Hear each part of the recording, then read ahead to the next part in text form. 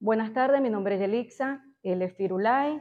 Nosotros pertenecemos al equipo del Hotel Embajador, un perrito comunitario que ha sido adoptado acá, que se ha visto beneficiado con la misión Nevado para su esterilización.